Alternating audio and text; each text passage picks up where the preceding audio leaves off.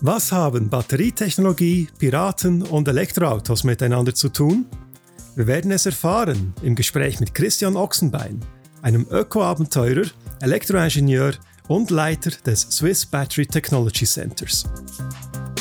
Das Technology Center ist Teil des Switzerland Innovation Parks in Biel und dient als Plattform, wo Forschung und Praxis zusammenkommen, um Batterieinnovationen zu realisieren, sowohl im technologischen Bereich als auch hinsichtlich Geschäftsmodellen. Batterien sind eine Schlüsseltechnologie für die Nachhaltigkeitsrevolution. Doch Batterien sind auch mit diversen Dilemmas und großen Herausforderungen verknüpft. Technologiedurchbrüche und Geschäftsmodellinnovationen sind also dringend gefragt. Der Weg in die Kreislaufwirtschaft ist ein Teil der Lösung für eine nachhaltige Zukunft. Diese spannende und facettenreiche Episode bietet nicht nur einen persönlichen Einblick in ein Solarboot-Abenteuer mit Piraten und Söldnern, sondern auch eine umfassende Einführung in die unbestreitbare Wichtigkeit von Batterien für unsere Zukunft. Wir reden über Technologien, Innovationen, globale Wertschöpfungsketten, Geopolitik und die Chance auf die Schaffung ganz neuer Industriezweige. Eindrückliche Geschichten, relevantes Wissen und eine passionierte, mutige Person. All das kommt in dieser neuen Episode des Sparker Podcasts zusammen mit Christian Ochsenbein vom Swiss Battery Technology Center. Ich wünsche viel Spaß mit all den Anregungen in diesem reichhaltigen Gespräch.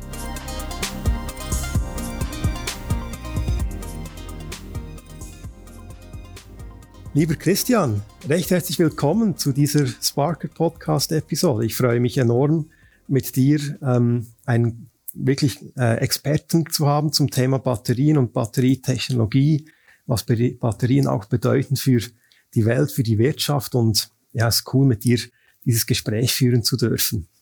Ich habe bei der Recherche auch festgestellt, dass man dich durchaus nicht quasi nur als Ingenieur betrachten kann, sondern du bist auch Fotograf und auch Öko-Abenteurer, darf man sagen. Und was ich damit meine ist, du hast Weltrekorde aufgestellt, nämlich bist du natürlich mit Team und so weiter mit einem Solarboot als erster quasi um die Welt gefahren. Einem rein solarbetriebenen Boot, und das hieß Churanor Planet Solar.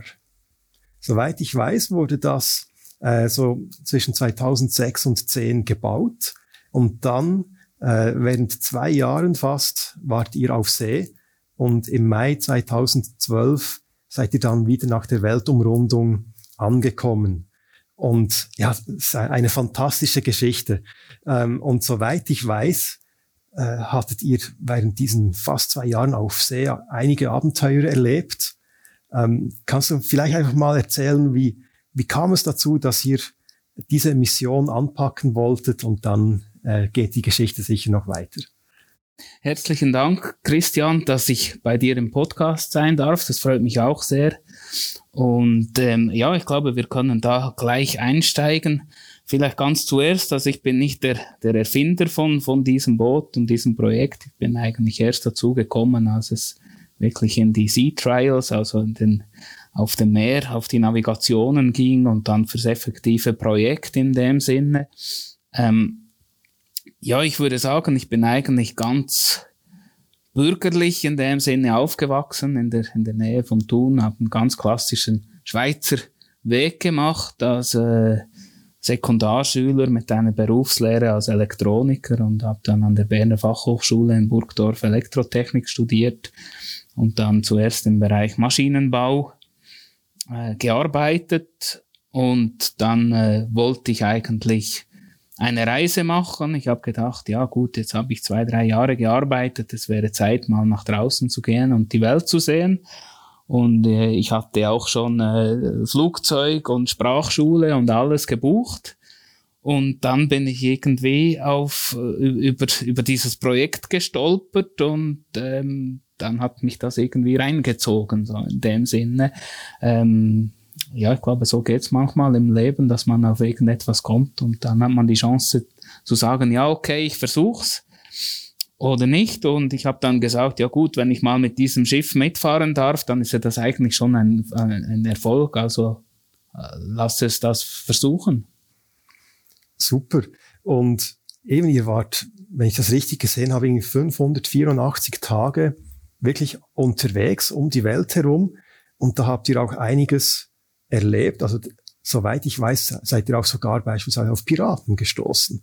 Also wie geht man da mit dieser Situation um? Wie war das, wenn man da jetzt irgendwie Ingenieur ist und für Solarpanels auf einem Solarboot zuständig ist und die Motoren, und dann sind da plötzlich Piraten, die einem einen Strich durch die Rechnung machen wollen? Ja, es war eine lange Zeit, eine sehr intensive Zeit. Und ja, ich würde vielleicht gerne noch am Anfang ein bisschen ausholen. Also was ich halt das Spannende finde, wir haben ja vieles am Anfang einfach nicht gewusst. Weil natürlich macht man sich viele Gedanken, man hat Klimamodelle analysiert und geschaut, wo muss ich durchfahren, und dann kommt trotzdem vieles anders, oder? Also wir haben dann gesehen, das Schiff hat nicht ganz die Performance, die man sich eigentlich versprochen hat. Das heißt dann, wir haben deutlich länger gehabt als geplant, weil wir gewisse Wetterfenster verpasst haben. Aber ich glaube, was ganz das Spannende ist eigentlich überhaupt mal mit so einer Reise zu beginnen. Also ja, ich glaube, wenn man alle Probleme sehen würde am Anfang, dann würde man wahrscheinlich gar nie sich daran wagen, dorthin zu starten. Und ich finde, ja, man braucht fast wie eine gewisse Naivität um so etwas zu starten, und gleichzeitig finde ich es eben so eine wunderschöne Zeit, dieser Moment, wo du eigentlich auf den Atlantik hinausfährst mit dem Solarboot und eigentlich keine Ahnung hast, was dich jetzt auf der Reise und auf dem Weg ans andere Ufer erwartet. Und das finde ich etwas, was man auch im Leben eigentlich immer wieder versuchen sollte, so diese Fahrt ins blaue Meer quasi zu suchen in dem Sinne. Also das finde ich ist immer noch etwas, was mich auch bis heute in dem Sinne antreibt. Das mit den Piraten, das war schon ja eine spezielle Geschichte. Das hat sich dann so langsam aufgebaut. Bereits als wir in Südostasien angekommen sind, da wussten wir, da gibt's Bereich Malaysia, Indonesien und so, gibt es so Seeräuber und so, da haben wir gewisse Maßnahmen getroffen, aber ganz klar verstärkt hat sich das im Bereich vom Horn von Afrika. Also das ist diese Region eigentlich unterhalb von Oman, Jemen, und auf der anderen Seite eben das Horn von Afrika mit Djibouti und dann Eritrea in den Weg ins Rote Meer hinein. Also dieser Bereich dort vom Meer, das ist dort, wo die Piraterie vor 10 Jahren zu Hause war, und das hatten wir natürlich ganz gut analysiert, und wir haben gesehen, eigentlich über die Jahre vorher dass diese Piratenattacken haben immer noch einfach zugenommen. Wir sind dann tatsächlich, als wir dort durchgefahren sind, in dem Jahr durchgefahren, als es die meisten Attacken gab. Das wussten wir natürlich zu dieser Zeit noch nicht, aber es wurde uns dann auch gesagt, dass es quasi rund um uns herum eigentlich fast in Sicht Bereich eigentlich Attacken gegeben hat. Wir hätten das nie geschafft ohne Hilfe, ohne Leute, die dieses Projekt in dem Sinne mit quasi ihrem Leben bereit sind zu verteidigen und uns da helfen durchzubringen. Und zwar muss man sehen, oder so ein Boot, einerseits ist es sehr langsam, es ist viel langsamer als jetzt irgendwie ein Containerschiff oder so, das sehr viel schneller da durchfährt. Es ist von der Höhe her viel einfacher zum Entern.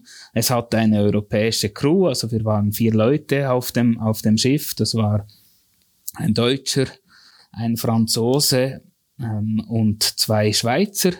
Und das riecht natürlich für diese Piraten schon mal nach einem Stück Geld in dem Sinne. Und das ganze Projekt ist ja ein Prestigeprojekt. Also wenn ich das quasi fangen kann, oder, dann kann ich da wahrscheinlich noch mehr Lösegeld versuchen rauszuholen, als das im Normalfall der Fall war. Und ja, da wussten wir einfach, da mussten wir Hilfe holen. Und diese Hilfe haben wir auch bekommen über Christoph Keckheis. Christoph Keckheis war der ehemalige Armeechef der Schweiz und der hat sich dann eigentlich ein Team aus Söldner aufgebaut.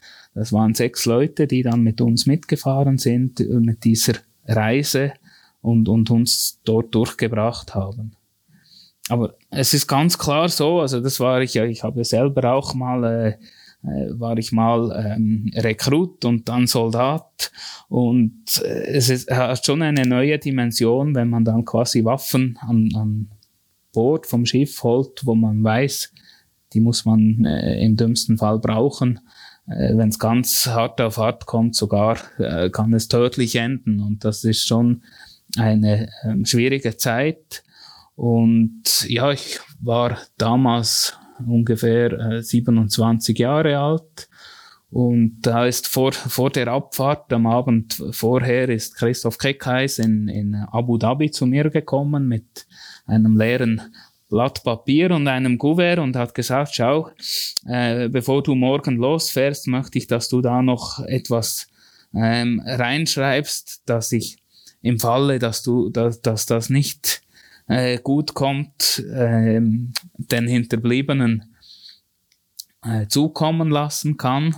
Und wenn nicht, dann darfst du dieses Kuvert gerne wieder, wenn du in Monaco ankommst, am Ende von unserer Reise wieder zurückbekommen.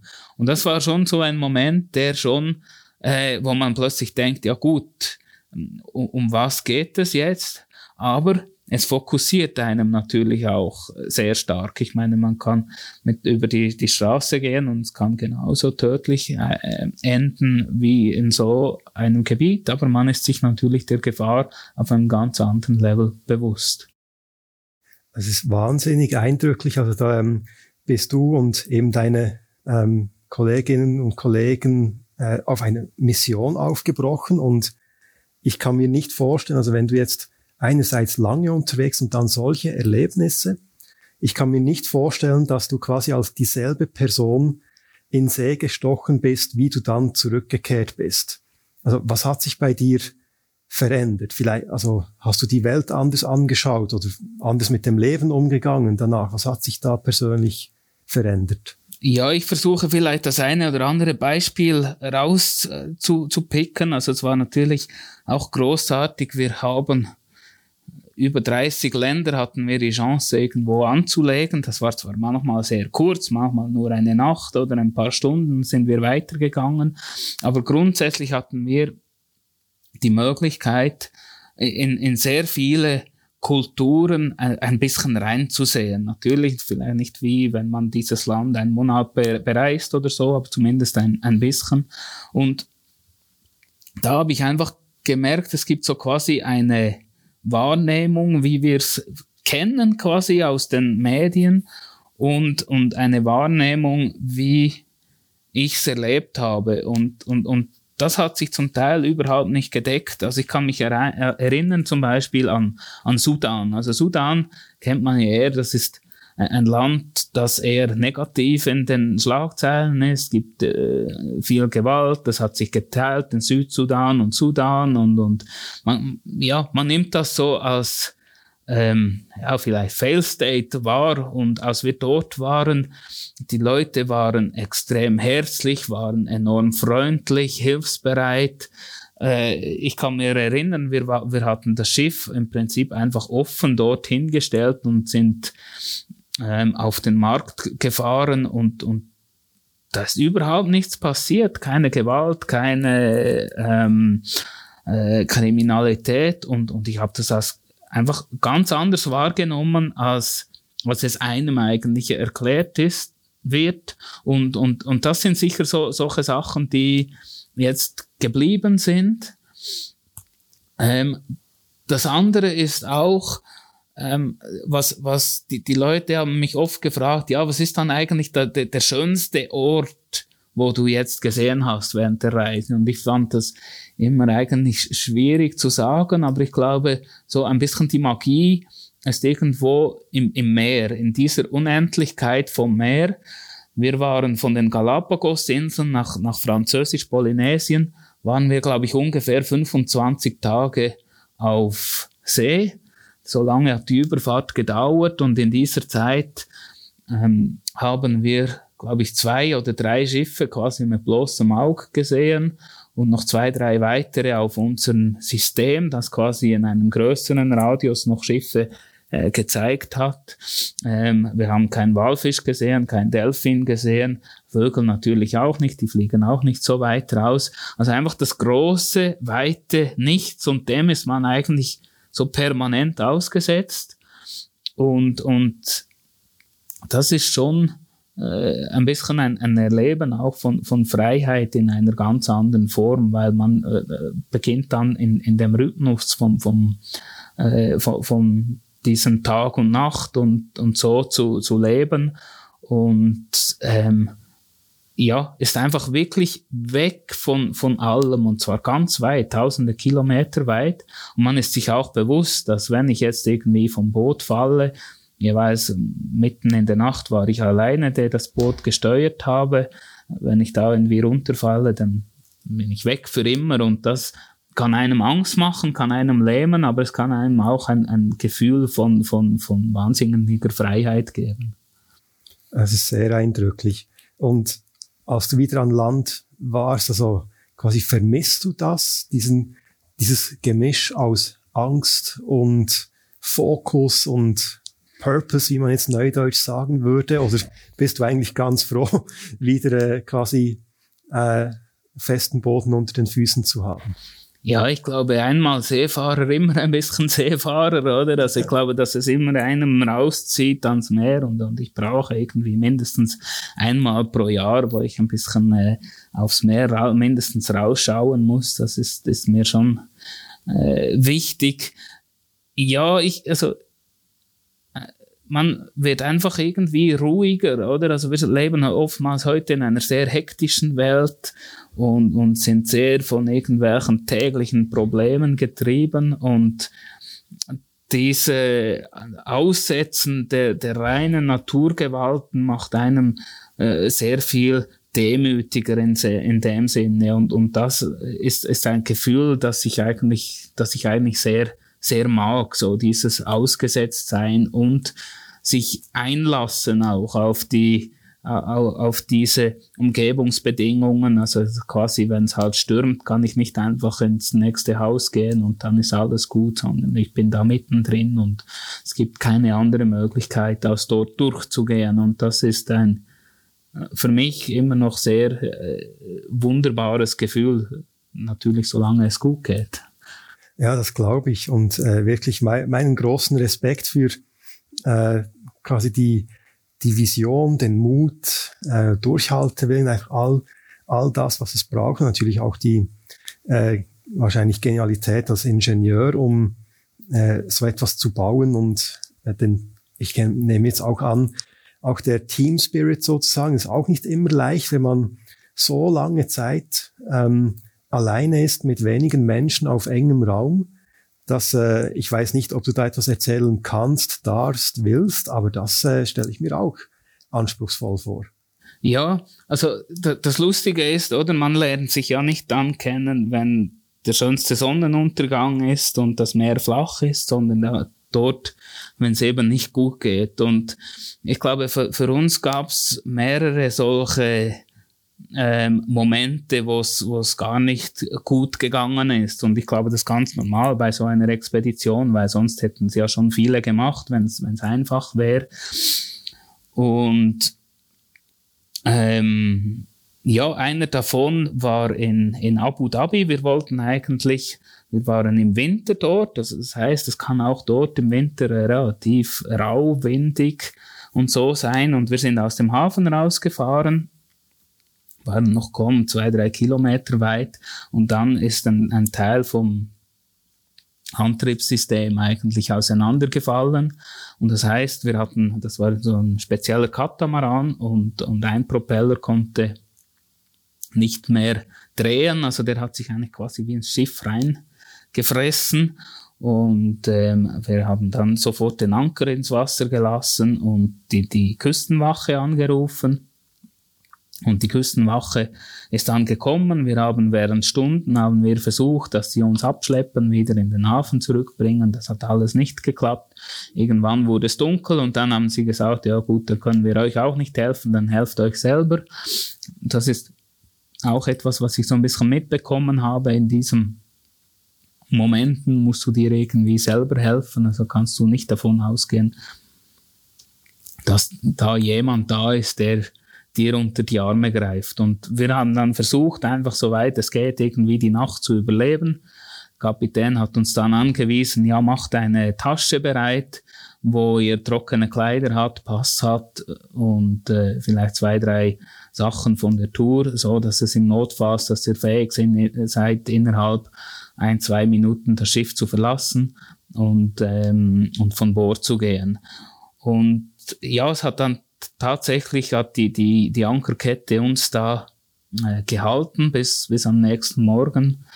Und dann haben wir eigentlich zusammen eine Lösung erarbeitet. Ich kann mich erinnern, wir waren da in diesem Rumpf, der ist sehr eng und feucht und warm war es da drin. Und dann habe ich gesagt, ja, könnte man nicht das machen? Und dann ist der Nächste gekommen. Dann so eine Idee entwickelt, wie wir jetzt das Schiff wieder flicken konnten.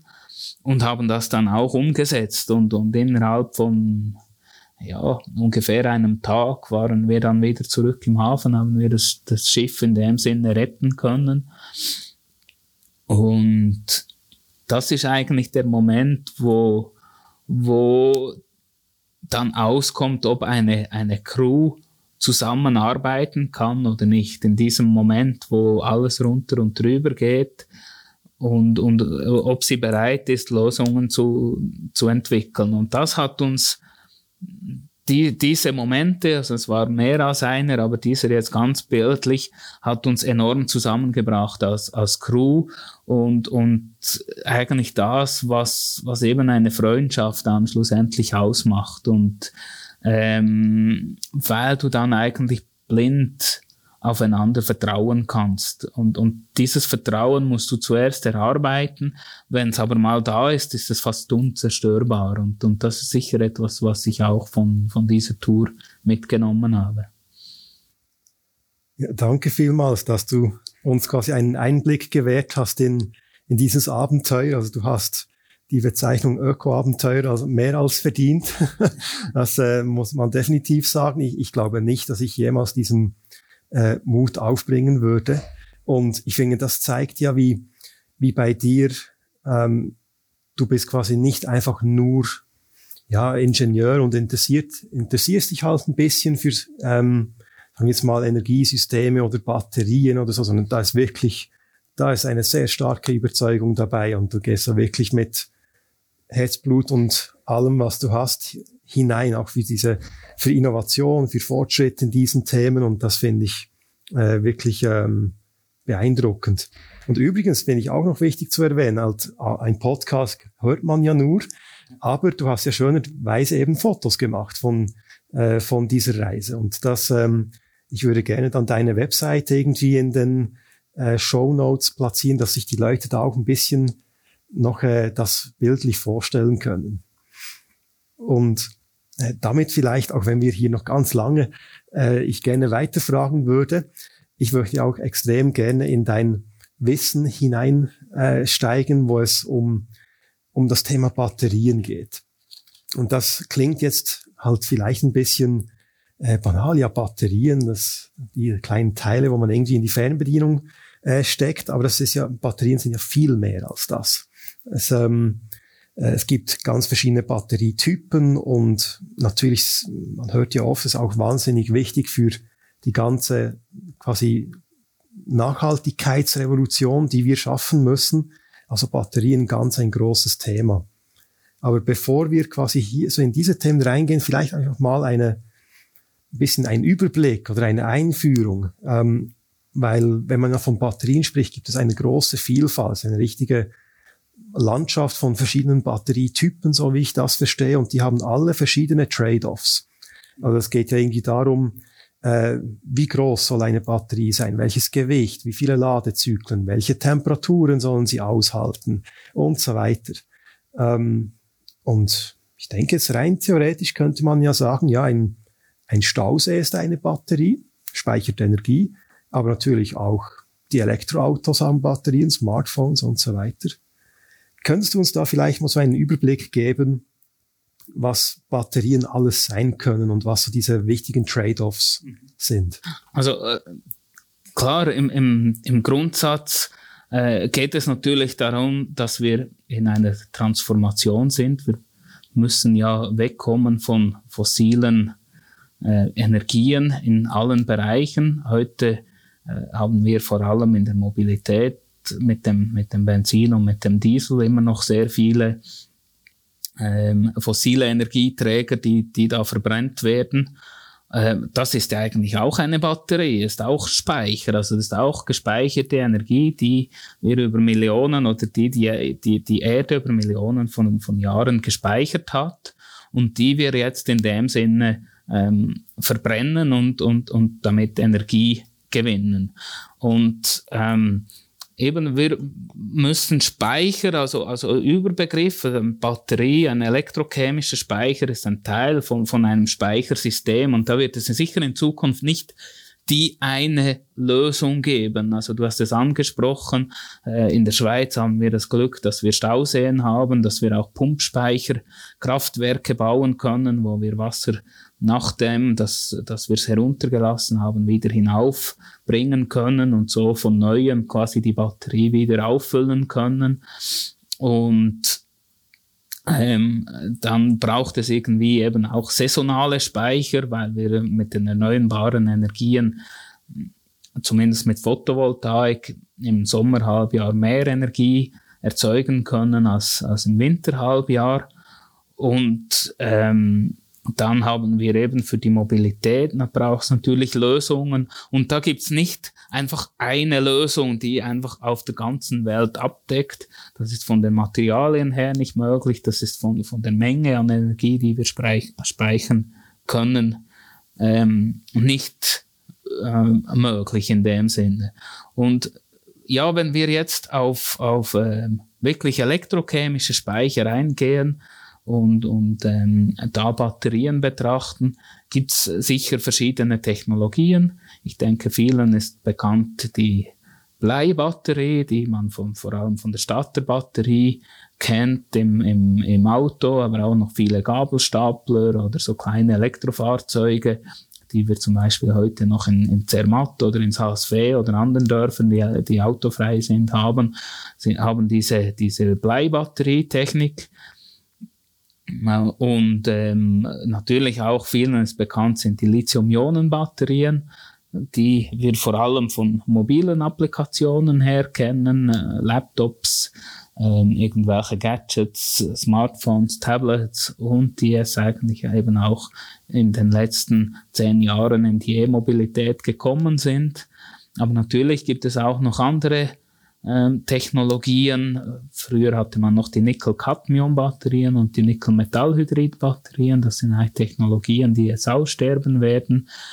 Dafür kommen Natrium-Batterien, Salzbatterien und so. Das sind neue Technologien, die sich eben zum Beispiel als Energiespeicher eignen und wir werden sicher auch noch radikal neue Technologien in Zukunft sehen zum Speichern von Energie, weil wir ja mit dieser Transformation eigentlich erst begonnen haben und eigentlich am Anfang von dieser Revolution uns jetzt befinden, auch wenn Batterien schon seit einer Weile existieren. Ja, du sagst es jetzt gerade, das Stichwort eben Transformation und Revolution, also das eben Batterien haben wirklich auch eine gesellschaftliche und wirtschaftliche Relevanz. Nehmen wir die Klimathematik oder eben E-Mobilität, erneuerbare Energien, das hast du alles erwähnt. Wie situierst du die Rolle der Batterie eben in diesem in diesen Themen drin? Wie hoch ist die Relevanz der Batterie, damit beispielsweise E-Mobilität gelingt oder eben diese anderen Transformationen? Ja, also Batterien ist ganz klar eine Schlüsseltechnologie dafür. Also in Anführungszeichen das Erzeugen der elektrischen Energie mit nachhaltigen Quellen ist eigentlich einfach, aber das Speichern, das Aufbewahren der Energie, das ist eigentlich die große Herausforderung, die wir haben. Und gerade in der Mobilität natürlich ist das die Schlüsselkomponente für eine nachhaltige Mobilität. Kann man, also wenn du jetzt sagst, eben die Batterie ist eigentlich die Schlüsseltechnologie und das Speichern ist die Herausforderung, könnte man sagen, dass die Batterie wie eine Art der Knackpunkt ist oder die vielleicht auch Achillesferse, eben damit beispielsweise E-Mobilität gelingt, oder ist es quasi nicht ganz so einfach, dass dieser quasi Single Point of Failure wäre oder diese Achillesferse? Ja, nein, ich glaube schon nicht. Ich würde dir so ein Ja und ein Nein sagen. Also es ist eine ganz wichtige Komponente und ich denke, wir gehen dann noch ein bisschen im Detail darauf hin. Es hat natürlich Herausforderungen, diese Batterie. Das ist die ganze Thematik rund um Rohstoffe und um im Prinzip die Ökobilanz, also welche Emissionen, vor allem CO2, Treibhausgasemissionen entstehen da bei der Herstellung der Batterie. Das ist sicher eine Schwierigkeit. Alles in allem braucht es natürlich nicht nur die Batterie, das ist eine sehr wichtige Komponente, aber es braucht natürlich auch die ganze Intelligenz rundherum, um eben eine Batterie so intelligent wie möglich eigentlich in ein größeres Energiesystem einzubinden. Okay. Und du hast es gerade gesagt, eben die Ökobilanz von Batterien oder von der Elektromobilität, das ist ja auch ein, finde ich, extrem spannendes Thema, weil wir hier wie ein Dilemma haben. Wir brauchen Batterien, um eben die schonenden E-Autos zu fahren und so weiter, aber gleichzeitig das Schürfen der Rohmaterialien, diese seltenen Erden und die Herstellung von Batterien ist ja auch wieder umwelttechnisch, ich weiß nicht, ob man sagen kann, desaströs oder jedenfalls sehr ein happiger Fußabdruck. Ich bin mir sicher, dieses Dilemma ist auch etwas, was dich vielleicht antreibt oder so, aber kannst du uns hier vielleicht ein bisschen Relationen geben? Also beispielsweise jetzt, nehmen wir mal einen Tesla oder all diese Elektroautos. Was ist denn da zum Beispiel der Teil oder der Anteil am ökologischen Fußabdruck bei so einem Elektrofahrzeug, die Batterie alleine? Also grundsätzlich ist natürlich schon mal so, wenn wir jetzt Stand heute die Ökobilanz von einem Standardfahrzeug mit Verbrennungsmotor vergleichen mit einem Elektroauto, ist über die Lebensdauer gesehen das batterieelektrische Auto das bessere Auto, und zwar deutlich. Also wir haben deutlich reduzierte Emissionen. Und der große Vorteil an der Batterie ist ja eigentlich, ich muss die zwar quasi schürfen und herstellen, aber ich verbrenne sie nicht einfach. Also es ist nicht einfach ein Verbrennungsprozess wie beim Öl und beim Gas, das dann einfach, oder bei der Kohle, das dann einfach für immer verbrannt ist und das CO2 direkt in die Atmosphäre geht. Aber es ist natürlich so, wenn wir jetzt einfach quasi so linear weitermachen und quasi immer grösser, höher, schneller, die Autos immer grösser bauen, immer schwerer bauen, und dann brauchen wir immer mehr Rohstoffe und dann landen wir eigentlich vom Problem her in der gleichen Thematik, die wir jetzt auch mit dem Erdöl haben. Also das heißt, irgendwann ist halt dann das letzte Lithium und das letzte Nickel und Kupfer und Aluminium verbraucht. Also das heißt, da wäre natürlich eine höhere Suffizienz auch gewünscht, in dem Sinne, dass wir überlegen, ja, was brauchen wir dann eigentlich, und braucht es immer eigentlich noch ein größeres und schwereres Auto, und ich glaube, das sind schon auch Sachen, wo wir öffentlich diskutieren müssen. Ja, mir kommen gerade zwei Dinge in den Sinn. Also einerseits danke vielmals, dass du das natürlich klarstellst. Die Elektromobilität ist immer noch deutlich besser als rein der Verbrennungsmotor. Ich nehme an, es gibt ja die Stimmen, die sagen, ja, es kommt natürlich darauf an, wo der Strom oder die Energie herkommt für das Elektroauto. Aber ich glaube sogar, wenn das jetzt quasi schmutzige Quellen wären, ja rein der Umstand, dass die Energieumwandlung quasi von Batterie zu Elektromotor, keine Ahnung, das ist ja wahrscheinlich 95% der Energie kann übersetzt werden und genutzt werden, und beim Verbrennungsmotor geht ja wahnsinnig viel auch einfach durch Wärme verloren. Also ja schon rein hier, dieser Effizienzsprung ist ja enorm, oder?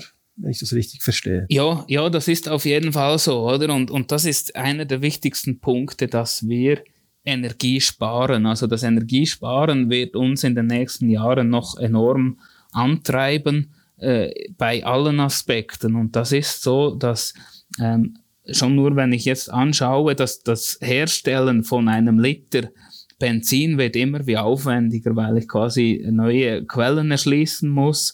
Und zum Beispiel hat man darüber nachgedacht, für das Öl aus dem Quarzsand aus Kanada quasi ein Atomkraftwerk zu bauen, dass ich genügend Energie habe, um das Öl dort zu gewinnen. Und das ist natürlich schon eigentlich schizophren. Dann baust du, auch wenn ich kein Fan bin davon, dann besser noch ein Atomkraftwerk und fährst direkt mit einem elektrischen Auto, oder? Weil dann hast du zumindest die ganze Kette, die da verloren geht, nicht. Also das heißt, Energieeffizienz ist der Schlüssel für eine Energiewende, und da kann natürlich das elektrische Auto ein Teil sein. Aber es ist natürlich klar, dass mit der elektrischen Mobilität, mit dem elektrischen Heizen über Wärmepumpen, mit dieser Energiewende der Druck auf die Erzeuger der Energie natürlich steigt, jetzt auch in die erneuerbaren Energien zu investieren, weil diese Stromerzeugung, diese Energieerzeugung auch CO2-neutral werden muss. Also das ist jetzt quasi so ein bisschen die heiße Kartoffel von den Herstellern der Fahrzeuge weitergegeben an die Erzeuger der elektrischen Energie. Ja, spannend. Ich könnte schon wieder an verschiedenen Ecken anknüpfen bei dem, was du sagst. Ich finde es super interessant. Mir hat zum Beispiel vorhin gefallen, wie du eigentlich darauf hingewiesen hast, ja, im Moment haben wir das Problem, dass das Erdöl irgendwann ausgeht oder quasi der Treibstoff in diesem Sinne ausgeht. Aber wenn wir jetzt einfach auf erneuerbar wechseln und Batterien, dann wird auch irgendeinmal der Rohstoff, das wir dafür brauchen, verschwinden. Der ist auch endlich. Also was ich da heraushöre, und darüber will ich später unbedingt noch mehr sprechen und eintauchen, ist das Umdenken in eine Kreislaufwirtschaft. Also das ist das, was ich so ein bisschen heraushöre, wenn man einfach weiterhin endliche Ressourcen quasi linear durch eine Wertschöpfungskette, Produktionskette, was weiß ich, hindurchschleust und am Schluss einfach Abfall hat, dann sind wir früher oder später im selben Problem. Also das möchte ich später dann unbedingt noch mehr eintauchen. Und jetzt vorher möchte ich mich nochmals weiterbilden oder da noch ein bisschen weiterfahren mit dem Grundwissen. Du hast die Energieeffizienz erwähnt, und da würde mich extrem interessieren, kannst du uns da vielleicht so wie ein Bild geben von Batterien gestern, heute, morgen?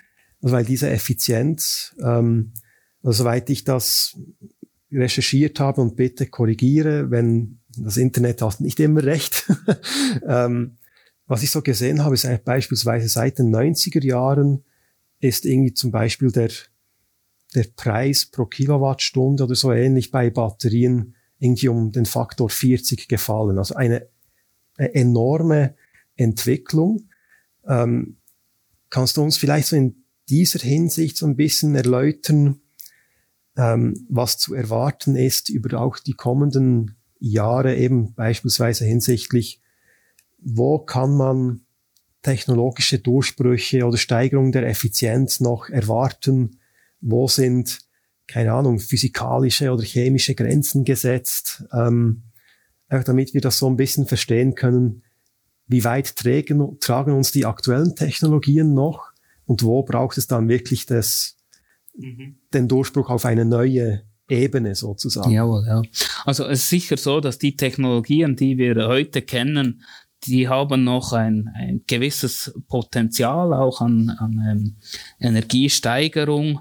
Ich bin schlussendlich nicht der Fachspezialist für Elektrochemie, aber ich habe mal gelesen, dass man rund 1 Kilowattstunde pro Kilogramm Lithium-Ionen-Batterien, dass das so eigentlich ungefähr das theoretische Limit wäre von dieser Chemie, was einfach quasi maximal möglich ist bei dieser Technologie und aktuell haben, glaube ich, beste Zellen so zwischen 300 und 350 Wattstunden pro Kilogramm.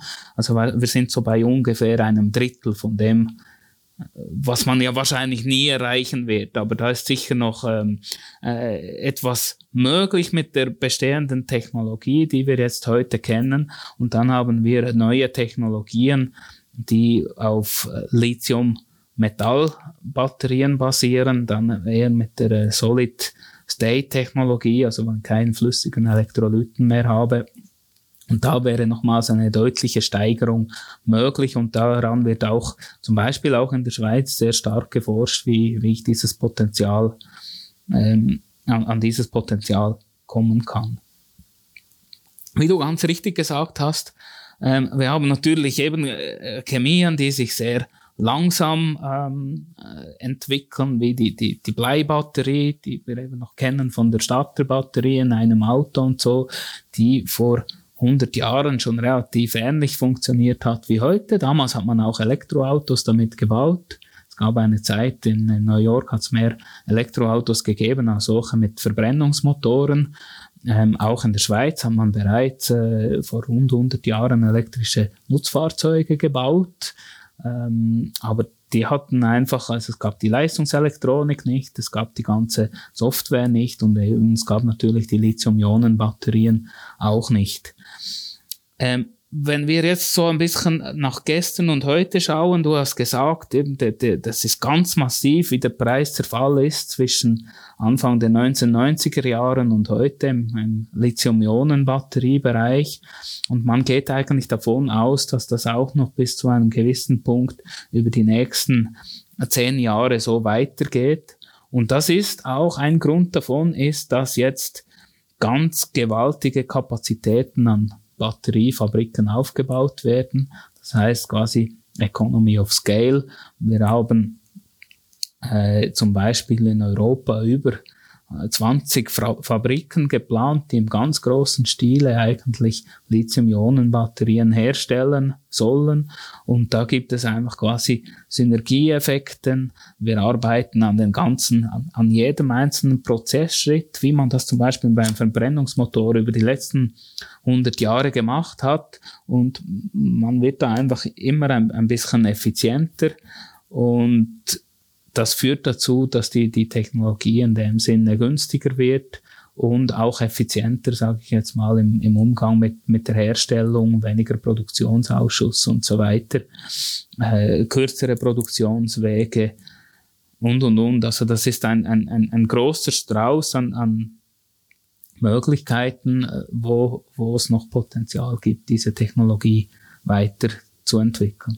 Du hast vorhin auch schon erwähnt, eben da sind Dutzende von Gigafactories geplant in Europa alleine, um auch mit Skaleneffekten quasi sozusagen Innovation oder Fortschritt zu erzielen.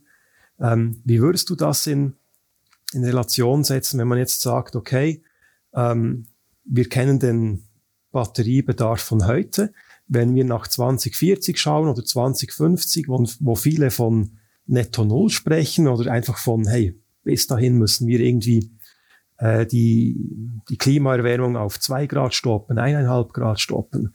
Da muss ja noch wahnsinnig viel mehr umsatteln auf Batterietechnologie.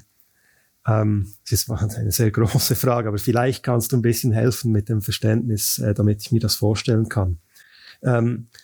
Wie würdest du jetzt die Wichtigkeit verschiedener Innovationspotenziale verorten? Sind es eben vor allem die Skaleneffekte mit großen Gigafactories oder ist es die Innovation quasi im Kleinen, wo die Batterietechnologie selber irgendwie besser wird? Was hilft uns am meisten? Oder welche Teile helfen uns wie viel, um eben solche Zukunftsszenarien zu erreichen?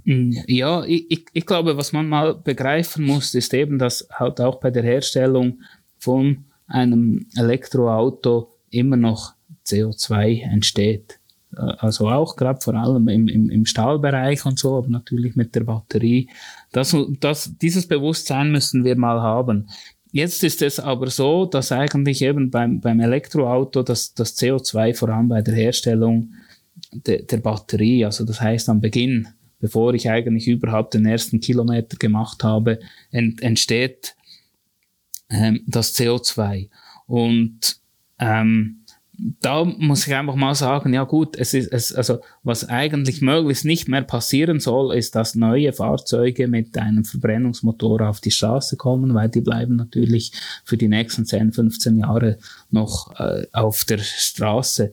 Und deshalb sage ich jetzt mal ein Elektroauto ist eine low-hanging fruit, weil es mal die Ökobilanz schon deutlich verbessert und wir müssen uns ja eigentlich mal Zeit verschaffen. Also das heißt, wir müssen mal die ersten 50% CO2-Reduktion möglichst schnell schaffen und da kann das Elektroauto in der heutigen Form in dem Sinne stark dazu etwas beitragen, weil ich glaube, es ist eine Utopie, dass wir jetzt einfach von heute auf morgen aufhören, mobil zu sein, auch wenn uns Corona da natürlich sicher auch neue Wege aufgezeigt hat, aber wir werden auch in Zukunft mobil sein und da kann das natürlich helfen, vor allem gerade in Ländern, wo der öffentliche Verkehr nicht im gleichen Sinne ausgebaut ist wie in der Schweiz.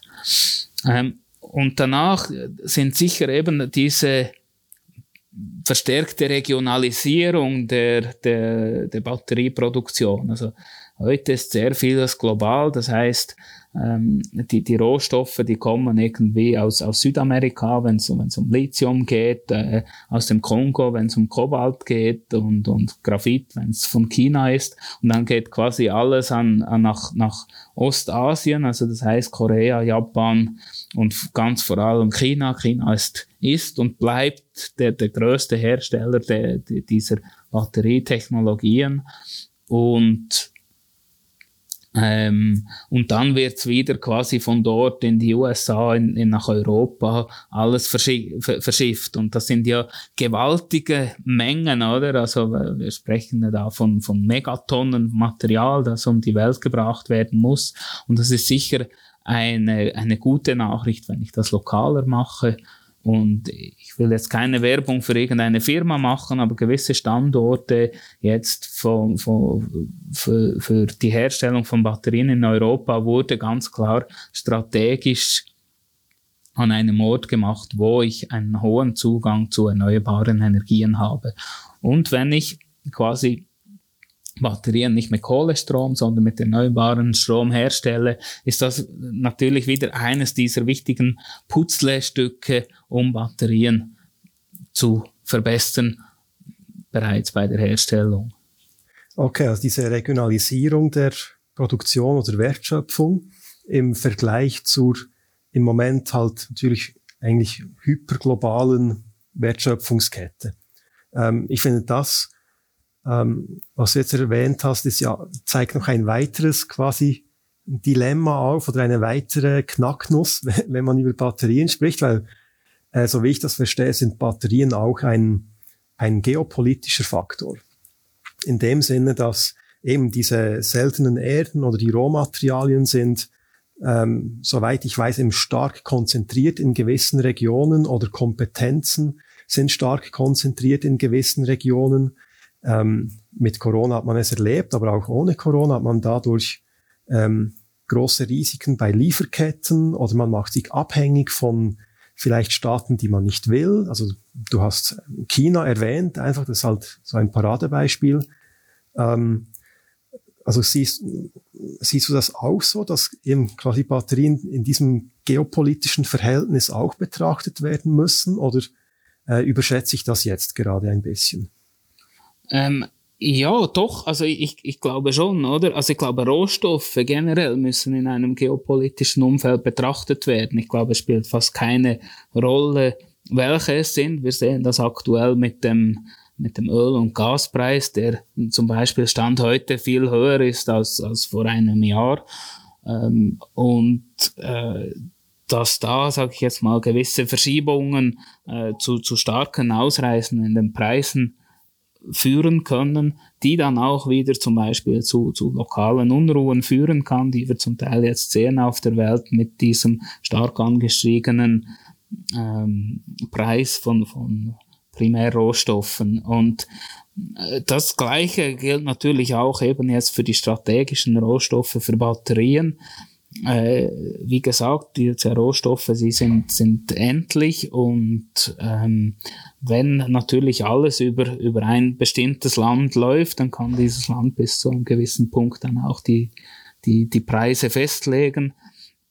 Wir haben das vor etwa 10, 15 Jahren gesehen, als eigentlich China mit den seltenen Erden ein Monopol geschaffen hat, die Preise lange so tief gehalten hat, dass keine Mine mehr aus einem anderen Land eigentlich wirtschaftlich produzieren konnte, und dann haben sie einfach mal so über die Nacht die Preise erhöht, oder? Und diese Abhängigkeiten, die kennen wir eigentlich ganz gut. Also wenn die OPEC sagt, wir machen nur noch halb so viel Öl, dann hat das einen Einfluss auf den Preis vom Öl, und diese Thematik habe ich in dem Sinne bei den Batterien in einem ähnlichen Stil.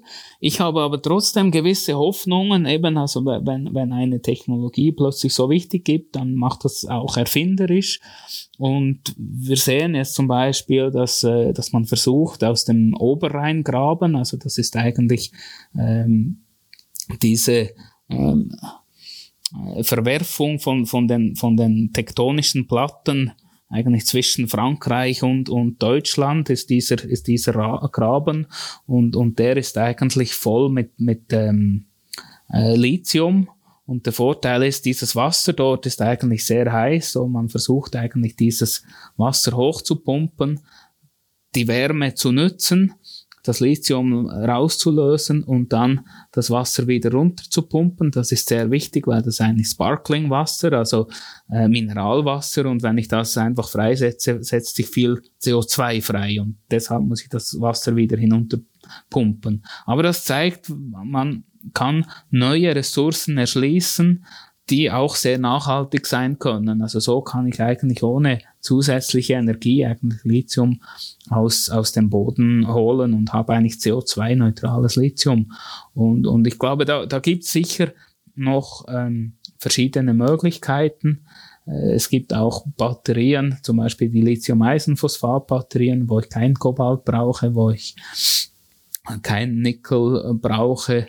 Und die erleben gerade ein starkes Revival, weil die einfach sehr günstig sind, und ich diese Materialien nicht brauche. Also ich glaube, es gibt verschiedene Möglichkeiten, diese Rohstoffthematik etwas zu umgehen.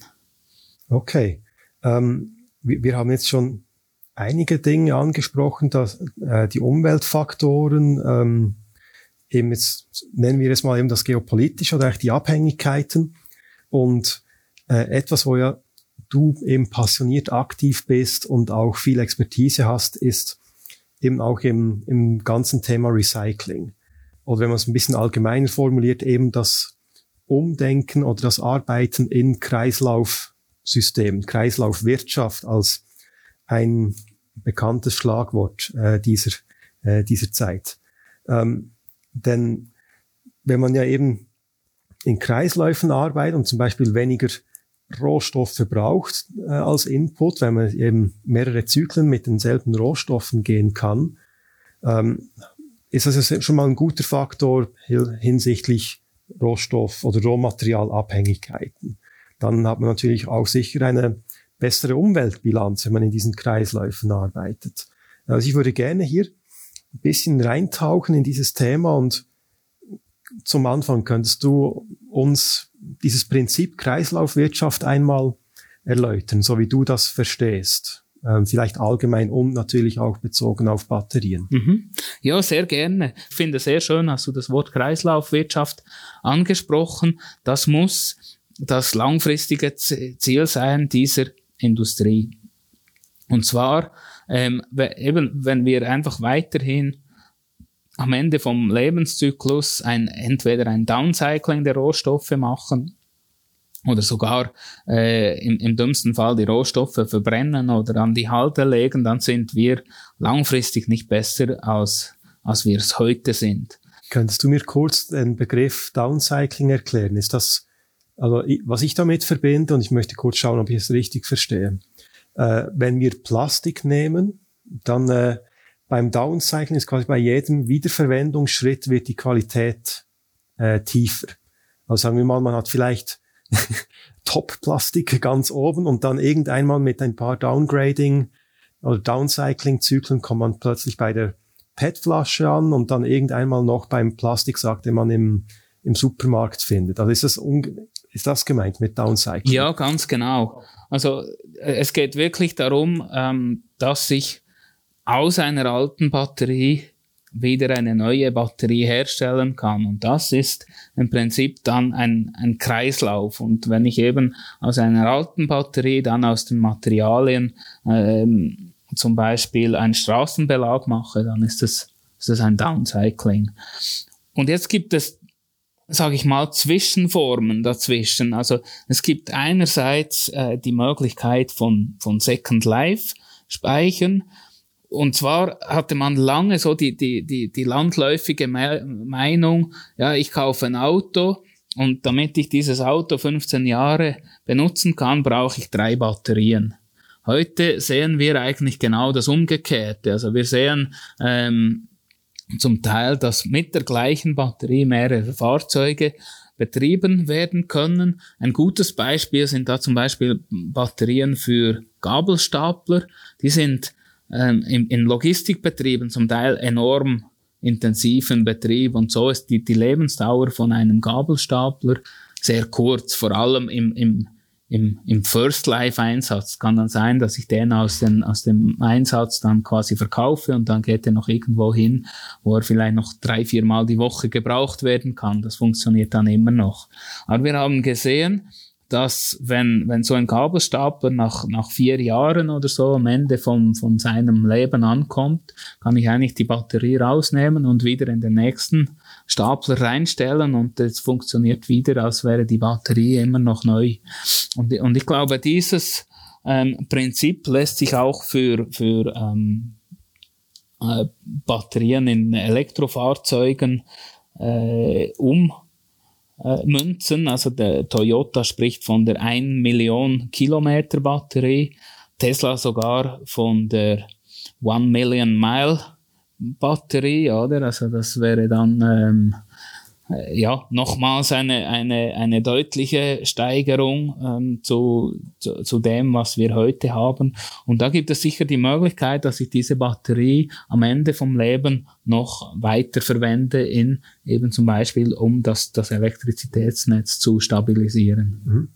Und auch da wieder eine Zwischenfrage. Wenn man jetzt den Sprung von heute auf diese, sagen wir mal, 1 Million Mile Batterie schaffen würde, schafft man diesen Sprung eben wegen dem Kreislaufsystem oder schafft man das auch, weil man eben in der Batterie an sich Fortschritte macht in der chemikalischen Zusammensetzung oder so ähnlich? Also ist dieser Sprung primär dank dem Kreislauf? Ja, nein, dieser Sprung ist noch nicht, das ist eigentlich, sage ich jetzt mal, noch der vorgelagerte Effekt. Und eben, warum ist der wichtig?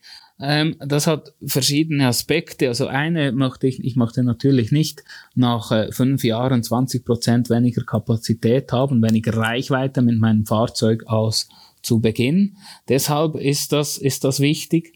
Das andere ist, Fahrzeuge sind oftmals Stehzeuge und wenn ich die kann ich eigentlich einbinden in das Elektrizitätsnetz.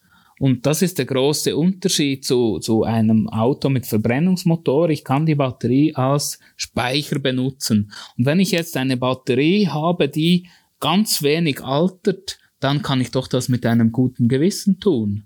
Wenn ich weiß, bei jedem Mal, jeder Zyklus, wo die macht, dann habe ich ein halbes Prozent weniger Kapazität, dann werde ich meine Batterie nicht dem Elektrizitätsnetz zur Verfügung stellen, weil die Batterie ja dann quasi so schnell alt wird. Wenn ich aber diese Alterung nicht mehr feststellen kann, kann ich das doch machen und kann so der Fluktuation der erneuerbaren Energien entgegenwirken und diese riesige Mengen an Elektrofahrzeugen kann enorm zu der Stabilität vom Elektrizitätsnetz helfen. Jetzt sind wir noch nicht bei der Kreislaufwirtschaft. Jetzt eben geht's Richtung Second Life. Das heißt, ich versuche dann am Ende vom Leben, wenn dann eben mein Fahrzeug alt ist, das Leben der Batterie noch zu verlängern und in eine andere Applikation zu geben, eben in einen Stationärspeicher, irgendwo ein Umfeld, wo ich vielleicht nicht mehr die gleiche Dynamik benötige wie in einem Fahrzeug. Und das hilft natürlich auch, weil wenn ich zu Beginn einen elektrischen, ein Treibhausgasemissionen habe und die einfach über eine längere Zeit die Technologie nutzen kann, bevor ich sie wieder neu herstellen muss, wird ja meine Ökobilanz auch besser. Also das heißt, ich vermeide damit ja Abfall. Aber man muss sehen, irgendwann bin ich an einem Punkt, dann ist dann eben diese Batterie alt. Und dann geht's in einen Recyclingprozess und jetzt muss dieser Recyclingprozess möglichst so gestaltet werden, dass der gut mit den Rohstoffen umgeht und damit ich möglichst wenig Energie in diesen Recyclingprozess reinstecke. Und dort gibt es sicher noch ein sehr großes Potenzial.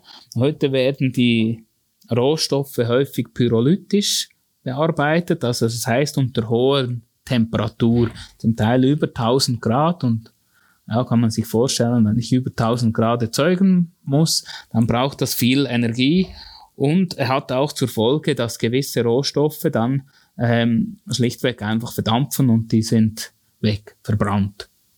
Und deshalb arbeiten wir in der Forschung im Moment an verschiedenen Prozessmöglichkeiten, um diese Temperatur massiv nach unten zu bringen und gleichzeitig die Quote am recycelten Material zu erhöhen. Also dass ich eben auch zum Beispiel das Graphit recyceln kann, das wird heute nicht rezykliert, dass ich auch den Elektrolyt zurückgewinnen kann und das darin gelöste Lithium wieder zur Verfügung habe.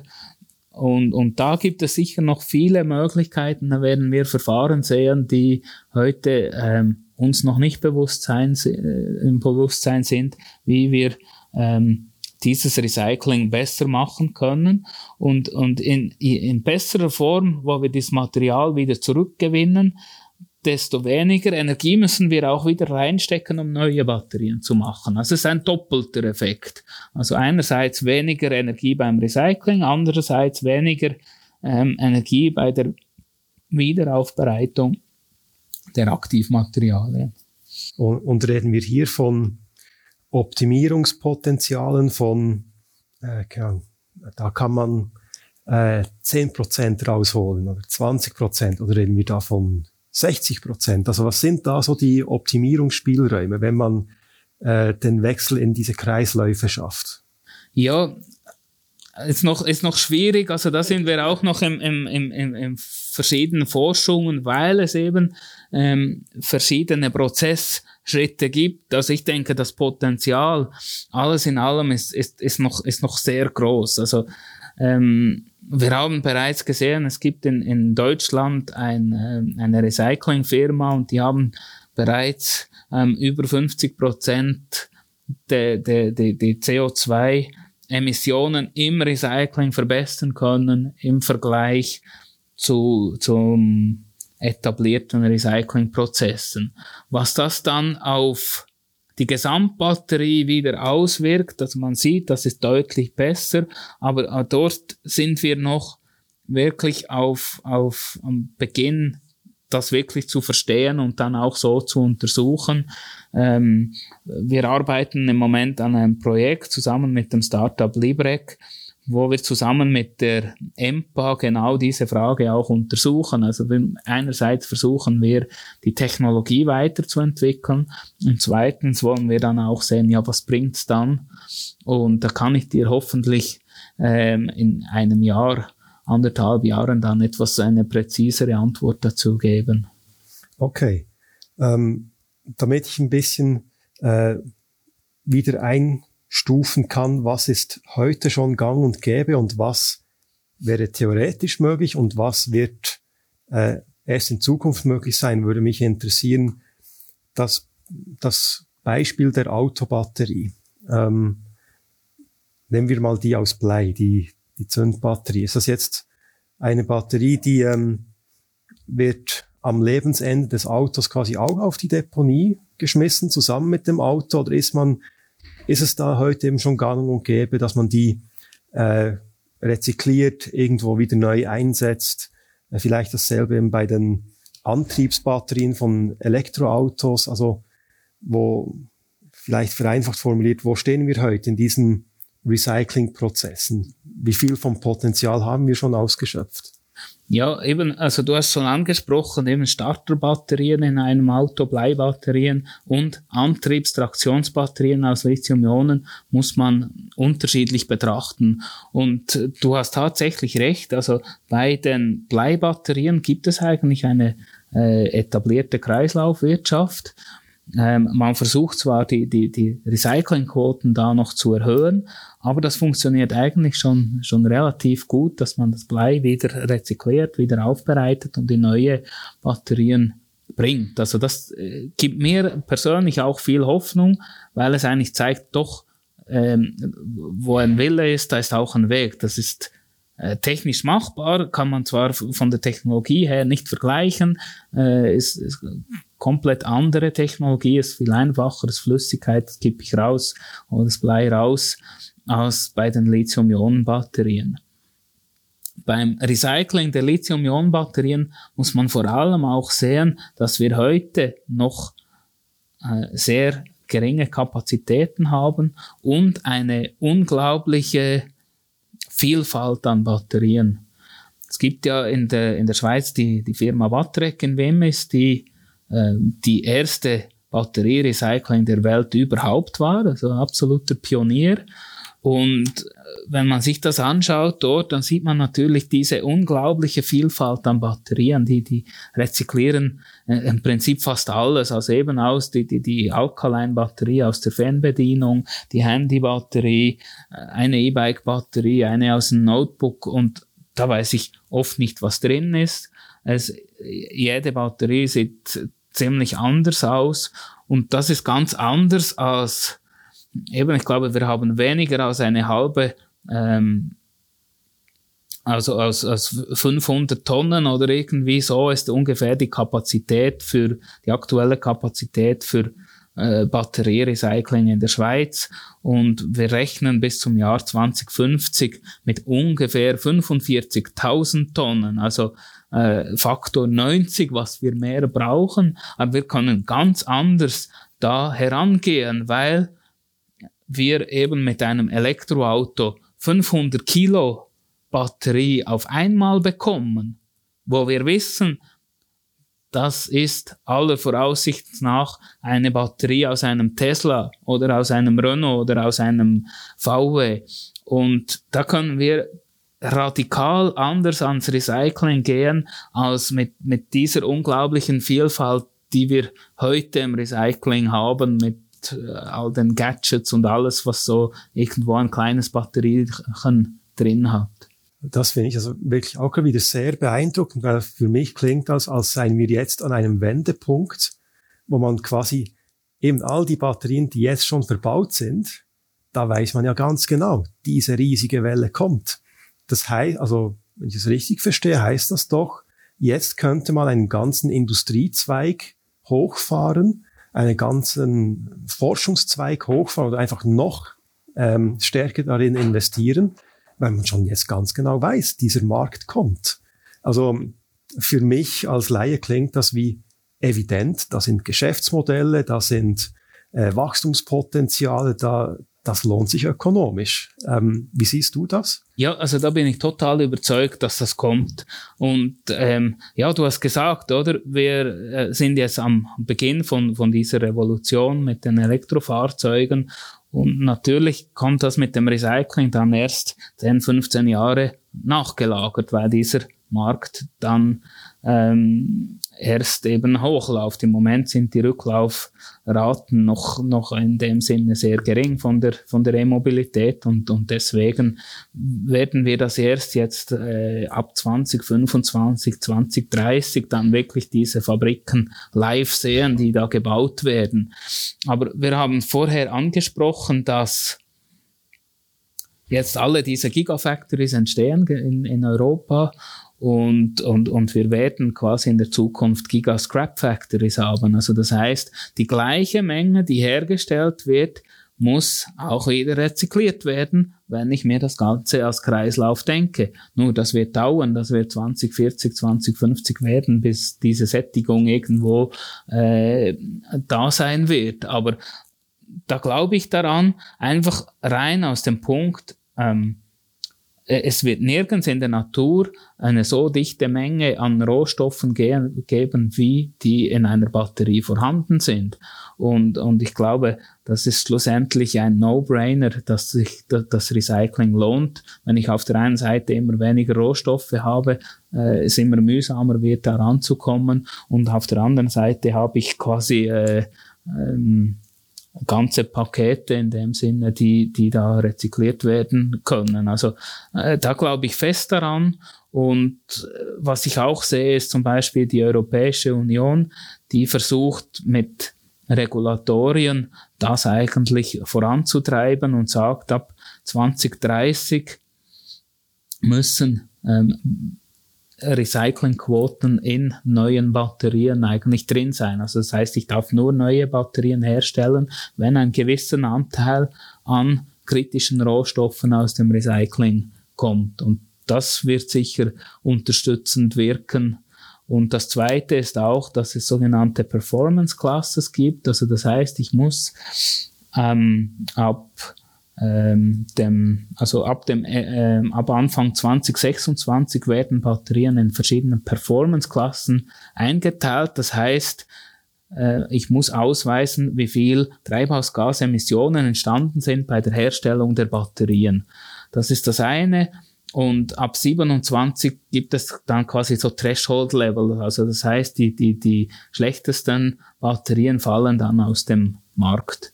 Und ich glaube, diese beiden Faktoren werden das Thema der Kreislaufwirtschaft so stark unterstützen. Und sind das von den Kompetenzen, den Produktions- oder ja, eben nicht Produktionsketten, sondern wenn man sich die Fabrik vorstellt, da werden ja dann eben Dinge auseinandergebaut, anstatt zusammengebaut und so weiter. Von all dem, was man braucht, um das möglich zu machen, sind da die existierenden Batteriebauer prädestiniert, um diesen Markt zu besetzen und erfolgreich zu sein? Oder sind das gänzlich neue Akteure, die es braucht, neue Kompetenzen? Damit verbunden auch die Frage, ist da die Chance um einen ganz neuen Markt zu besetzen, oder ist der Kuchen schon verteilt? Ja, es sind jetzt verschiedene Fragen, die du mir da auf einmal gestellt hast, genau, die natürlich alle sehr, sehr spannend sind. Also ich glaube, ja, einerseits werden wir existierende Player sehen, einfach alleine, dass bei der Produktion in einer Batteriefabrik eigentlich einiges an Waste, also an Produktionsfehlern, fehlenhaften Batterien entsteht in diesen eben Gigafactories. Und das sind dann schnell mal einfach Mengen an Produktionsausschuss, was sich lohnt, selber vor Ort eine Recyclingfabrik zu haben, die eigentlich am Ende halt das, was eben nicht genügend gut ist für die Produktion, gerade wieder eigentlich dem Produktionsprozess zuführen kann. Das werden wir sehen, aber wir werden sicher, da bin ich überzeugt, auch neue Player sehen, die sich in dem Feld etablieren können, weil es eben nicht nur um das Recycling selber und aufs Aufbereiten der Materialien geht, sondern auch um den ganzen Prozess davor, um die Rücknahme der Batterie, der Transport.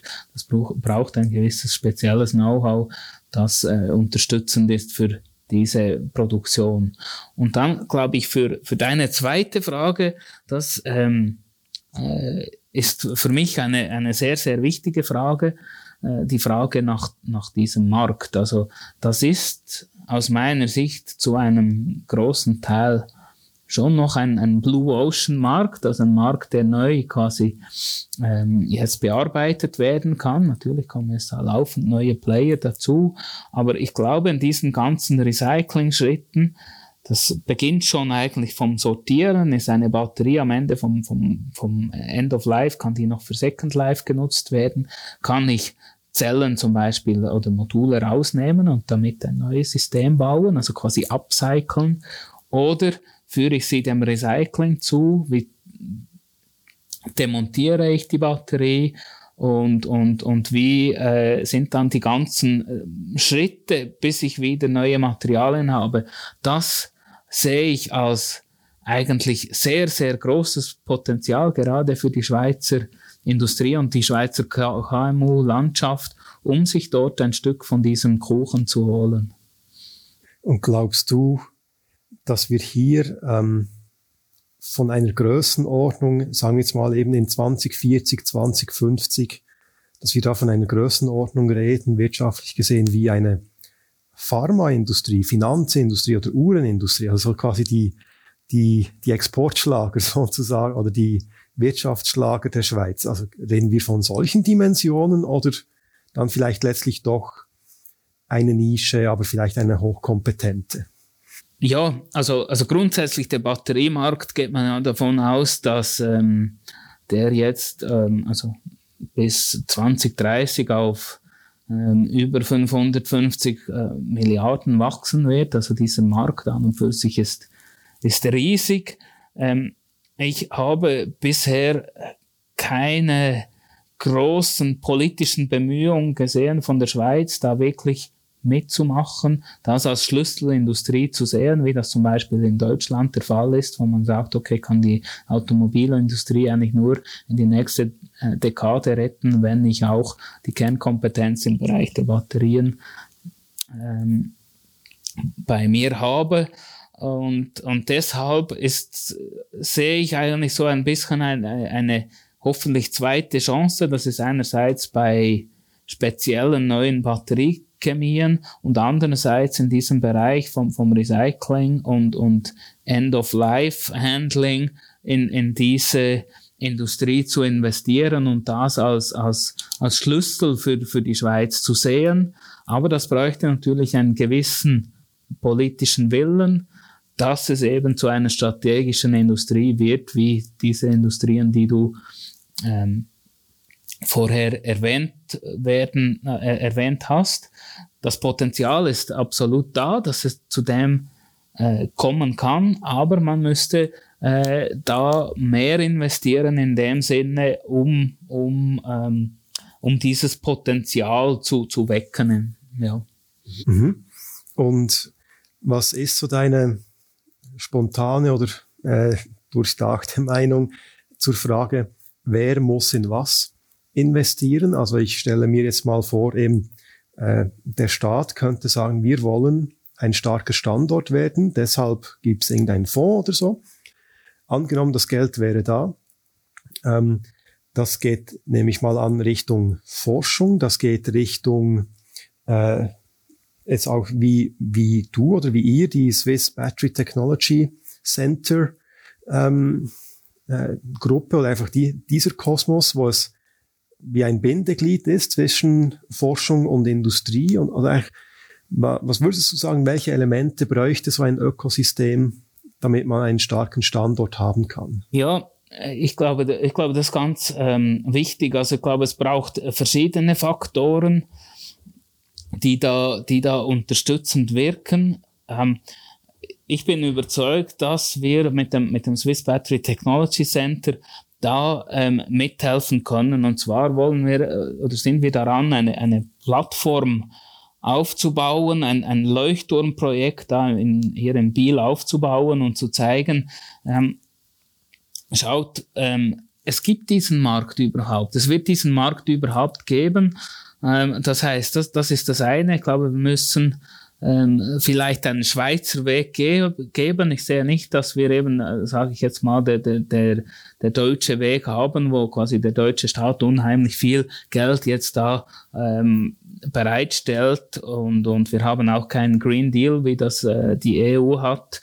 Also müssen wir irgendwie einen anderen Weg gehen und ich glaube, dieses Leuchtturm-Projekt ist ein Puzzlestück von diesem Weg, in dem wir zeigen, schaut, es gibt diesen Markt, es wird diesen Markt geben und lasst uns doch gemeinsam versuchen zu experimentieren und zu schauen, wo kann dann jetzt diese speziellen Firmen, die wir haben, die vielleicht in einem Swissmem-Verband sind oder so und die das Thema Batterie Recycling ist oder Sorting oder Disassembly oder so nicht für sich entdeckt haben, wie können die davon profitieren und da braucht es eine Plattform und das ist einerseits braucht es eine physische Plattform, wo ich Experimente machen kann, wo ich etwas bauen kann, wo ich auch wo etwas auch schief geht und ich mache es neu, ich lerne und ich merke vielleicht, dass das hier funktioniert und am anderen Ort ist das etwas Falsches. Es braucht aber auch die Plattform, um sich auszutauschen und zwar nicht rein nur in der Branche, in der Bubble, wo ich mich bewege, sondern eben über die Bubble hinaus. Also wie merkt jetzt einer, der irgendwie einen Sondermaschinenbau macht, dass seine Technologie eigentlich perfekt für Recycling funktioniert? Das weiß ich heute nicht und die Firma wahrscheinlich auch nicht. So ein super Beispiel finde ich da die Firma Bühler aus Uzwil aus der Ostschweiz. Die machen eigentlich ursprünglich Mühlen und sind vor allem im Food-Bereich tätig und haben dann gemerkt, dass mit eigentlich ihrem Know-how, dass sich das auf die Herstellungsprozesse auf Lithium-Ionen-Batterien applizieren lässt. Und heute sind sie da, ist das ihr größtes Wachstum in der Firma, diese kontinuierliche Herstellung der Slurry, also das heißt, diese Aktivmaterialien, die müssen vermischt werden und das können sie radikal anders, als das heute gemacht wird und sind enorm erfolgreich damit und solche Leuchttürme wollen wir da zusammen mit der Plattform in Biel aufbauen, damit wir mehr Firmen da auch motivieren können, diesen Markt zu gehen, weil ich glaube, das Potenzial dafür ist da. Schon rein vom Zuhören merkt man da steigt der Passionslevel noch einmal höher, also das gefällt mir sehr gut und so wie ich es verstehe, ist es eben auch zum Beispiel deine Rolle hier, quasi die Rolle des Enablers oder des Expeditionsbegleiters oder keine Ahnung, wie man dem sagen soll, genauso wie du auf das Abenteuer gegangen bist mit dem Solarboot, bist du hier zur Stelle, um mit Kundenpartnern aus Industrie, Forschung und so weiter, der Startup-Welt natürlich auch, eben auf solche Expeditionen zu gehen. Verstehe ich das richtig? Und du hast ja vorhin, glaube ich, auch schon das Projekt mit dem Startup Librec angesprochen. Also kannst du mir vielleicht anhand von 1-2 Beispielen erläutern, was so ein bisschen typisch ist für euer Selbstbild und eure Rolle, die ihr hier spielen wollt in dieser Zukunftschance des Recyclings und der Kreislaufökonomie?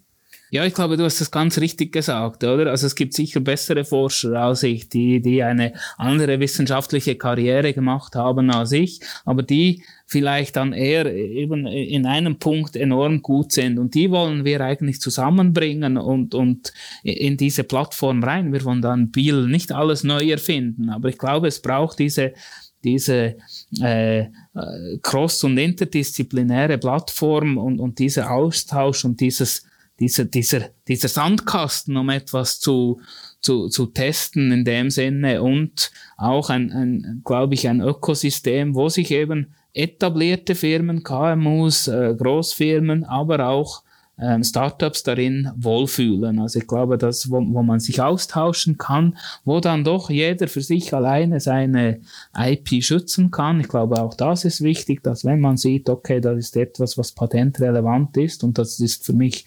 strategisch und wichtig, dann muss das auch geschützt werden. Aber ich muss mich auch bis zu einem gewissen Punkt öffnen, wenn ich in einen neuen Markt gehen will und mal ein bisschen spielen, auch mal etwas falsch machen, um dann auch zu lernen, wie man es richtig macht. Und ich glaube, das ist das, was uns hier auszeichnet, plus natürlich diese fantastische Neubau, den wir jetzt haben, wo wir wirklich Firmen sich vor Ort ansiedeln können, ein Team hinbringen können, wo man gemeinsam etwas arbeiten kann, und die Unterstützung natürlich in dem Bereich auch von Seiten vom Kanton Bern, von BeAdvanced. Ich glaube, das funktioniert jetzt wirklich sehr, sehr gut bezüglich der Standortförderung, eben mit Unterstützung bei Geschäftsmodellen und Coaching, und dann eigentlich der Technologie Enabling quasi vom Switzerland Innovation Park mit bestehenden Playern wie EMPA, wie Uni Bern, wie Berner Fachhochschule und so weiter. Ja, und du hast den Sandkasten gewählt als Bild, dass man eben auch ein bisschen rumspielen und experimentieren kann. Und ich durfte ja einen Teil dieses Sandkastens einmal schon anschauen kommen, und das ist ja eben, wenn man mit Batterietechnologie arbeitet, da braucht man Belüftungssystem und alles Mögliche, weil da kann ja auch mal theoretisch eben etwas schiefgehen, ist noch nicht passiert, aber ihr habt eben auch die ganze Infrastruktur, und das findet man auch nicht überall. Also das, ich fand das ein für mich persönlich wahnsinnig lehrreiches und spannendes Gespräch. Jetzt hast du die ganze Zeit quasi geduldig auf mich gewartet oder auf meine Fragen gewartet und so. Aber ich möchte unbedingt auch dir die Gelegenheit geben, wenn du sagst, hey, ich hätte sehr gerne auch Frage XY gestellt bekommen, weil hier haben wir noch ganz spannende Themen. Also bitte nur zu, also wenn du findest, irgendwo gibt es noch das gewisse Etwas, das du ansprechen möchtest, ist jetzt ein guter Moment. Ja, ich glaube, ein Thema, das wir vielleicht noch nicht ganz so angesprochen haben, ist, wir denken heute wirklich immer noch in diesen linearen Produktionsprozessen. Also das heißt, bei Batterien, ich habe Mining, also das heißt, Rohstoffe werden gefördert, die werden raffineriert, aufbereitet, dann werden Aktivmaterialien hergestellt, Batteriezellen werden hergestellt, die werden in Packs und dann in Applikationen wie Fahrzeuge integriert und kommen dann in eine Anwendung. Und ich glaube, eben auf das Thema Kreislaufwirtschaft müssen wir noch einen größeren Bogen spannen, und zwar sagen, ja gut, wenn ich mir einen Kreislauf zu Ende denke, gibt es doch keinen Anfang und kein Ende mehr, weil ich habe noch nicht herausgefunden, wo der Beginn und das Ende von einem Kreis ist. Also das heißt, das soll ja so weitergehen, und das ist für mich auch so ein bisschen die Essenz. Also das heißt, ich kann in Zukunft nicht mehr einfach ein Batteriepack herstellen mit der Idee, es muss so viel Energie wie möglich in diesen Batteriepack gesteckt werden. Ich kann alles verschweißen, verkleben, und mir ist egal, was damit dann geschieht. Nein, wenn ich Kreislaufwirtschaft weiterdenke, muss ich eben wissen, dieses Paket wird irgendwann wieder auseinandergebaut, und je besser ich das auseinanderbauen kann, je besser kann ich wieder aktive Materialien herstellen, je besser ich Bescheid weiß, was ist in diesen Batterien drin, desto mehr hilft mir das bei der Kreislaufwirtschaft. Und dort brauchen wir eben auch dieses Verständnis, das wir schaffen müssen für jeder einzelnen Prozessschritt in diesem Kreislauf, damit ich weiß, warum ich etwas machen muss. Und diese Denkweise schaffe ich eben auch nur in dem Sinne, indem ich eine Plattform habe, wo man sich darüber austauschen kann und ein Verständnis schaffen kann, warum Kreislaufwirtschaft oder wie ich die Kreislaufwirtschaft dann auch schaffe. Und das ist sicher so ein Thema, das ich gerne noch so zum Schluss ein bisschen auf den Weg gebe. Also es ist mehr als nur eine einzelne technische Herausforderung. Es ist eine systemische neue Herangehensweise und ich glaube, da sind wir erst recht am Beginn von dieser Transformation. Ja, das finde ich ein super Zusatz, dass der Kreislauf eben nicht quasi nur in rein technologischen Dingen zu finden ist, sondern auch in eben Produktionsketten oder Produktionsdenkweisen oder Geschäftsmodellen und so weiter. Hast du in deiner Arbeit, in deinen Projekten oder einfach deiner Auseinandersetzung mit dem Thema schon so gewisse Leitfragen oder Hilfestellungen gefunden, wo du sagst, hey, sei es irgendeine Firma oder irgendein Forschungsinstitut, mit einer gewissen Fragestellung kommt man in eine spannende Richtung oder startet man in spannende Gedankenexperimente hinein? Gibt es solche Startpunkte, um diese Gedankenspiele eben zu spielen? Ja, ich glaube schon. Ja, also wir sehen schon eine Tendenz eben vor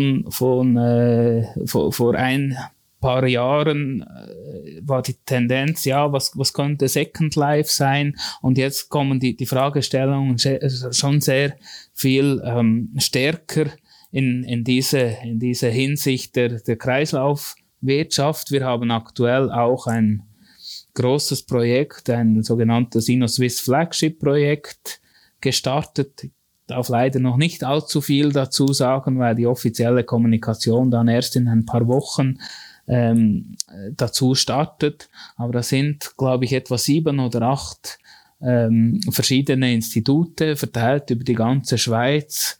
Also von Lausanne bis nach St. Gallen sind da dabei und, glaube ich, 24 Partner ganz unterschiedlicher Natur von wirklich aus der ganzen Schweiz, aus allen Sprachregionen sind da mit dabei und wollen unterstützen, wie man diese Kreislaufwirtschaft voranbringt. Also da sehe ich schon, dass das ein großes Thema ist und dass es auch auf breites Interesse in dem Sinne stößt. Also das ist für mich eine positive Tendenz, die man da angestoßen hat. Und wenn man selber quasi wirklich hineintauchen will oder hineinstarten will, mit wem spricht man am besten oder auf welcher Webseite informiert man sich am besten oder was sind so diese einfachen ersten Schritte, um den Ball ins Rollen zu bringen? Ja, also es gibt sicher immer die Möglichkeit, dass man das Swiss Battery Technology Center googelt und zu uns kommt. Und das andere ist auch, wir haben die IBAT Association gegründet vor rund 2 Jahren und haben eigentlich der ganze Forschungsbereich in der Schweiz zusammengeschlossen zu einem Verein und auch die Batterieindustrie da mit eingebunden. Wir sind aktuell, glaube ich, 15 Labs in der Schweiz, die im Bereich Batterien tätig sind und ungefähr 60 Firmen, die da mitmachen, die in dem Verein dabei sind, die eben für die das Batteriethema sehr wichtig ist. Und ich glaube, das ist auch ein sehr guter Punkt, um sich dem Thema anzunähern, weil man dann sieht, okay, dass jetzt vielleicht der Paul-Scherrer-Institut oder die EPFL oder wir hier in Biel sind die richtigen Ansprechpartner. Und ja, deshalb würde ich sagen, eben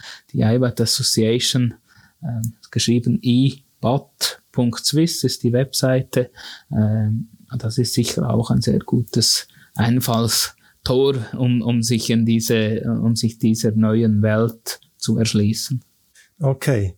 Und jetzt eine etwas mit Augenzwinkern gemeinte Abschlussfrage. Wir haben angefangen mit deiner Weltumrundung, wo du zum Teil für Dutzende Tage und Tausende von Kilometern einfach alleine warst, Piraten dich angegriffen haben, du potenzielle Abschiedsbriefe schreiben musstest und so weiter. Und jetzt die Herausforderung, die Batterie in eine Kreislaufzukunft zu bringen. Welche Herausforderung ist für dich die größere? Ja, ich glaube, wichtig ist beides. Habe ich nicht alleine gemacht und werde ich nicht alleine machen. Bei Planet Solar waren wir 4 Leute als Crew und zusammen haben wir das erreicht, diese Weltumrundung zu erarbeiten. Natürlich hatten wir auch noch ein Team an Land, das uns unterstützt hat, aber es war quasi diese gemeinsame Vision, wir müssen wieder oder wir wollen unbedingt um jeden Preis wieder zurück nach Monaco. Dort haben wir gestartet und das haben wir gemeinsam erreicht. Und ich denke, bei der Kreislaufwirtschaft ist es ganz ähnlich. Es braucht vielleicht Figuren, die da vorne weggehen, aber schlussendlich kann das niemand alleine schaffen. Auch die ganzen Herausforderungen von den Treibhausgasemissionen und dem Klimawandel kann man nicht alleine schaffen. Das geht nur, wenn jeder seinen Teil dazu leistet. Und ich glaube, es ist eine große Herausforderung, aber wenn wir das gemeinsam anpacken und vor allem als Chance verstehen, als Chance für neue Geschäftsmodelle, für neue Innovationen, für eine bessere Zukunft, für eine enkeltaugliche Zukunft, dann ist das eine tolle Sache, das gemeinsam zu machen und macht dann auch sehr viel Spaß, das gemeinsam zu tun.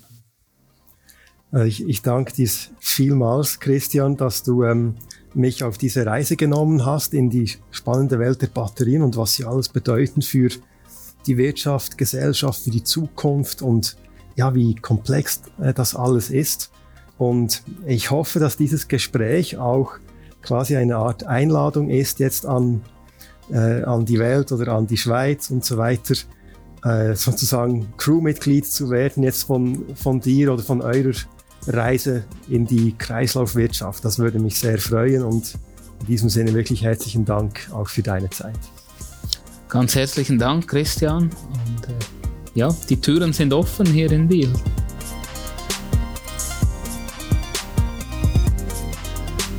Das war's, liebe Zuhörerinnen und Zuhörer.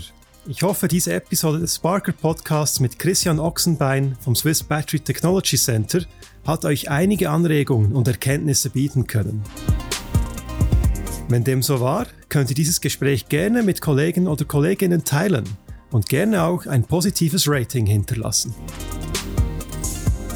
Für weitere spannende Gespräche mit herausragenden Persönlichkeiten und Changemakers könnt ihr den Sparker Podcast abonnieren auf Spotify, Apple Podcast oder wo auch immer ihr eure Lieblingspodcasts anhört. Ich freue mich, euch zu einer weiteren Episode des Sparker Podcasts willkommen heißen zu dürfen und wünsche euch bis dahin noch einen ganz angenehmen Tag.